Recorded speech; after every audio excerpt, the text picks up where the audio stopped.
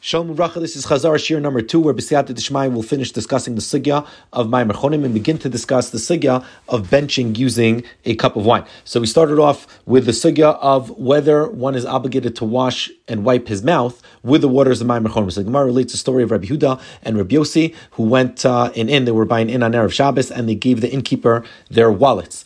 After Shabbos, the innkeeper was kafir bikr. He says, "You never gave me your wallet, you never lent me any money." The next day, they saw that he had some lentils on his beard, and they went to his wife and they said, "Oh, your husband told us that you should give us the wallet back, and he gave us a sign that you fed him lentils for lunch." So she said, "Oh, taka, it's a good sign." And she gave them their wallets back. And when her husband found out, he killed her. And the Gemara ends off, Tanya, Mayim Achronim hargus nefesh. You see from here that Mayim Achronim killed a person. And Rashi says that if he would have washed Mayim Achronim properly, he would have wiped his mustache and he would have wiped his mouth. The Shulchan Aruch does not say that there's an obligation to wipe your mouth, or neither does the Mishnah Berurah, but the Hisaris Atshuva, the grandson of Chassam Sofer, says that that's what he saw his grandfather do, and that's what Rishon Zalman used to do, and that's what the Yalkut Yosef used to do. They used to wipe down their mouth with the waters of the Mayim Achronim. The next thing we discussed was whether women are obligated in Mayim Achronim or not. So we saw last week that there's two reasons why we are obligated in Mayim Achronim. One is because of Iskadashtem, and one is because of the Melech Zomis. So says the Yalkut Yosef, it seems that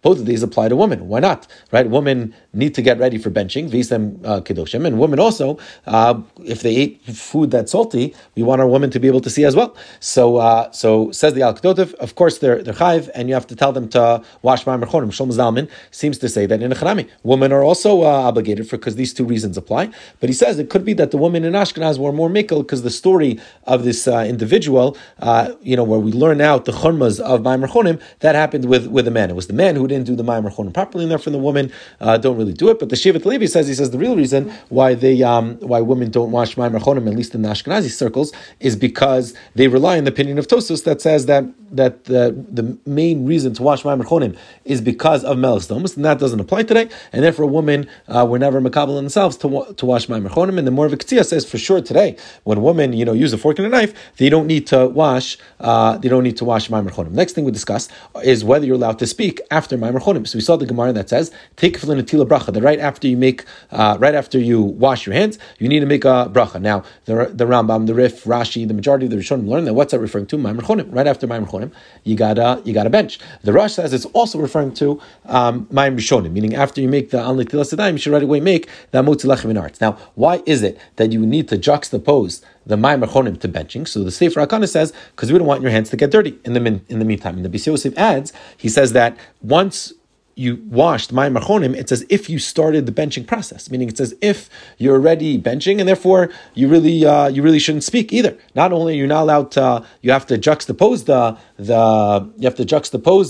Mayim Achronim to the washing. You're also not allowed to speak in between, right? The Rif and the Rambam and Rashi, who say that take for the Natila bracha means that you need to juxtapose the Natila right away to the Mayim Achronim right away to benching. They just say that it's got to be as close as possible. And what the Beis Yosef is adding here, he's saying that why does it have to be just as close as possible? Because it says if you started the Natila process, it's as if you started benching, and therefore you're not even allowed to talk in between the washing of Mayim Achronim and the benching itself. Now the Mishnah Berurah, he passes like this Beis Yosef, and says that talking even for Divrei Torah is going to be asur. So why do we find that sometimes people do talk after Mayim Achronim? So that's based on the Aruch HaShulchan, who's really quoting the Magen Avram, who says that if you read the Rishonim, who say that you need to juxtapose the Mayim Achronim to the benching, the examples that they give is that you can't eat in between, you can't drink in between. Why don't they say a bigger chiddush? Why don't they just say that you can't speak in between? So it comes to Aruch HaShulchan, he says, obviously you're allowed to speak in between Mayim Achronim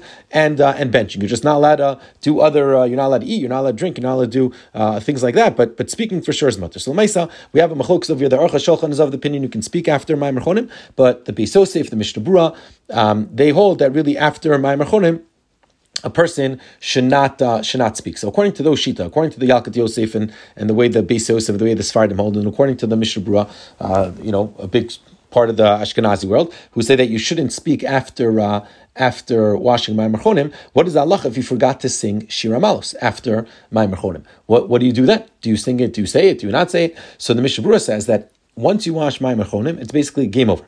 And he says, if you do need to stop for something else that is crucial, you need to wash Mayim Achronim afterwards. So it would come out that if you forgot, and this is what Reb Chaim Kanevsky says, he says that if you would forgot to sing Shir Malos, so then you could sing Shir Malos, but then you'll have to wash Mayim Achronim again. The Yalkut Yosef says no, since the Shir Malos is meant to be part of the meal, right? It's something that is part of the meal, you sing it at the end of the meal, so that's not considered a hefsek after Mayim Achronim. And therefore he adds, the Yalkut Yosef, he says that whenever something is considered part of the meal, it's not a hefsek. So if you wash the Mayim Achronim and you need a bencher, and no one is paying attention, so you can even use your mouth, and you would say, please pass the bencher, and that's not considered to be a hefsek. And he quotes Ravad in the footnote, he says that even sitting idle isn't a hefsek. So that's nafkamina number one that we have between the Mishnah Berurah and the Yalkut Yosef, is if a person forgot to sing Shir Malos, according to the Mishnah Berurah, okay, sing Shir Malos, but then wash Mayim Achronim again. And the Yalkut Yosef says you won't need to. And the second nafkamina would be going to the bathroom. If a person goes to the bathroom right before benching, and then he wants to bench, right? So he washes his hands. Now, what should he do? Should he say Asher Yatzar and then bench, or is saying Asher Yatzar hefsek? So the way the Achronim paskin is that in Achronim he should say Asher Yatzar, but now the question becomes, what should he do? Does he need to wash Mayim Achronim again or not? So according to the Mishnah Berurah, he would have to wash Mayim Achronim again because he was mafsik with Asher Yatzar. And according to Yalkut Yosef, we would say that no, he wouldn't need to, and the reason is because he wouldn't need to wash Mayim Achronim again, and the reason is because he had to go to the bathroom in order to bench, right? So therefore, it's considered, meaning if he's at the beginning of, you're not allowed to bench if a person needs to go to the bathroom. So it's as if he started. It's as if it's considered part of the meal where he would have to, where you would not need to. You would not need to wash Mayim Achronim again. The last thing we discussed over here was if there are a lot of attendees at the meal, right? So if you have a lot of people that are attending the meal, so how do you give out the Mayim Achronim? So the Shulchan Aruch says that ideally you should give, if there are 5 people, you give it to the one who is going to lead the benching, and then while the other 4 are washing, so then he prepares. If there are more than 5, so then you start with other people until you get to the final 5, and then in the final 5, the one who is benching benches, and then while the other 4 are washing Mayim Achronim, he prepares to lead the benching. And the Mishnah Berurah explains. He says that when there are more than 4 people, when there are more than 5 people, so we start with other people, not with the guy who's benching. And the reason is for 2 reasons. Number one is because it's not covered to make the one who's leading benching wait, and number 2 is because it's a hefsek. It's a hefsek for him. So we saw already before that Rav Avadia holds that just sitting and waiting is not hefsek. And the Be'er Halacha himself adds, he says the best thing to do is to really give out many cups when you have a lot of people washing. But Lamaisa today we saw from the Achronim that this really isn't practice, and the minhag today is really to give the one who's leading the benching, he gets the Mayim Achronim.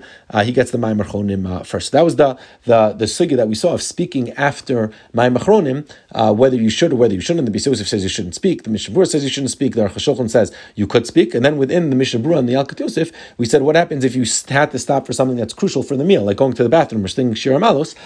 So there the Mishnah Berurah says great, but you got to wash Mayim Achronim again. But the Yalkut Yosef says, no, if it's meant for the meal, you won't need to wash Mayim Achronim. And then when there are large meals, so we saw Lamaisa, the halacha is that we're mechabed the one who's leading the benching to get it first. Then we saw a few other miscellaneous halachas. We saw that a person should not wash Mayim Achronim with hot water because it doesn't really remove the dirt.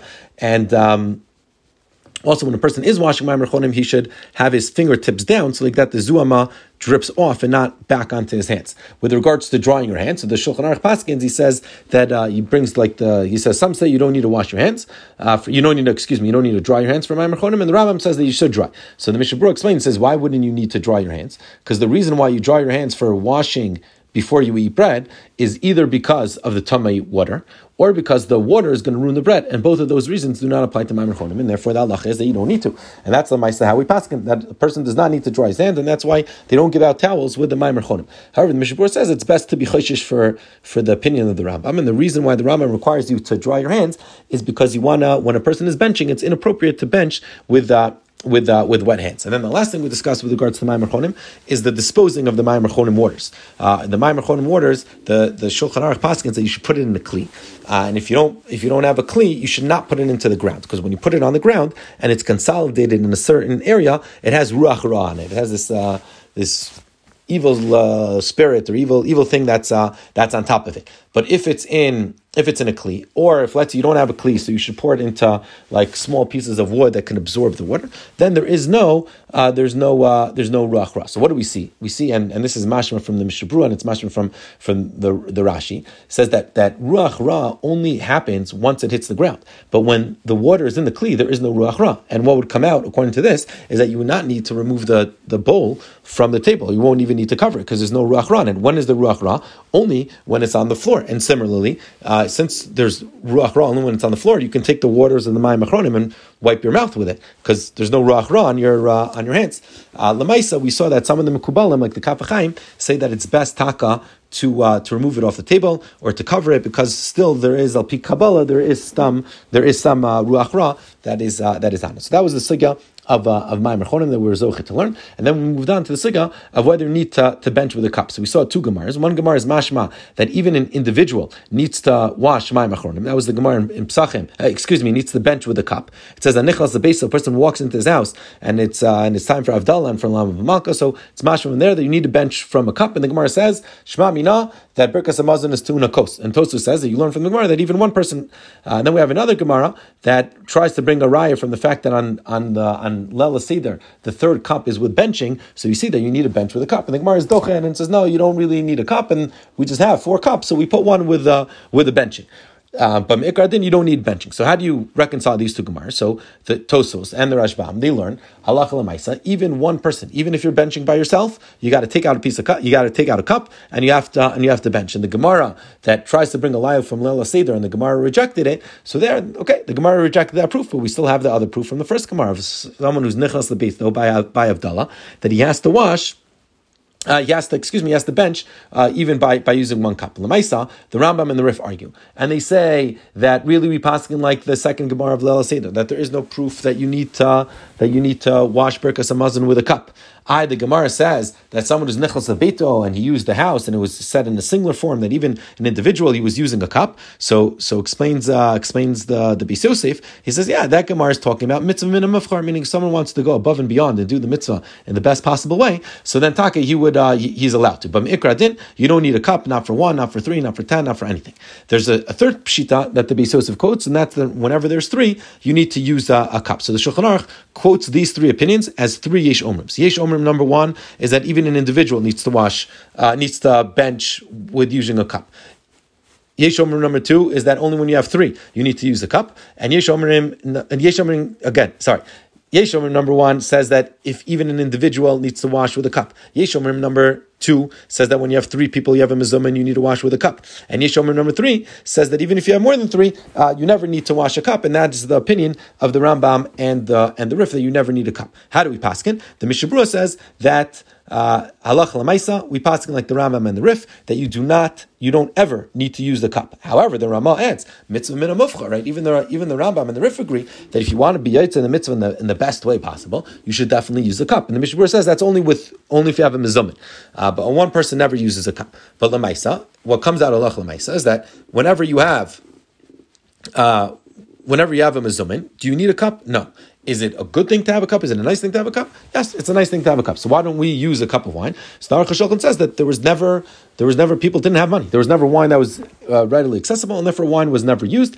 But he says that sometimes on Shabbos, maybe on Shabbos and Yontif, it's kedai to try to get wine. And the Riv Safraim explained. He says since the whole din of Mayim Achronim, since the whole din of using the cup is a mitzvah min mufchar, so on Shabbos, where anyways there's this elevated din of kedusha, so we want to do the mitzvahs also in an elevated way. But during the week, you don't need to have a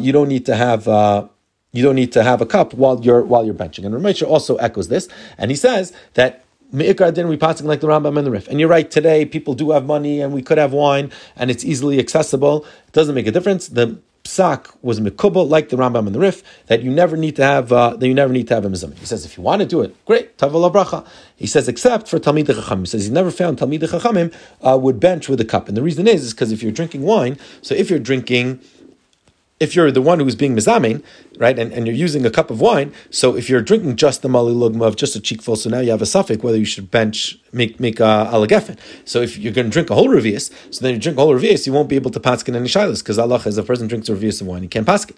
And also, even if he's not paskin, he's learning be'in, he won't be able to focus after a revius of wine. So therefore, he says he's never seen talmidei chachamim that use that would bench on a cup of wine. He says, but if you want to bench on a cup of wine, you're about to go to sleep or whatever it is, so then you can say, you should do it bli neder. So that is the sugya of Mayim Achronim, and the sugya, the beginning of the sugya of benching with a cup. Yashar koach gadol.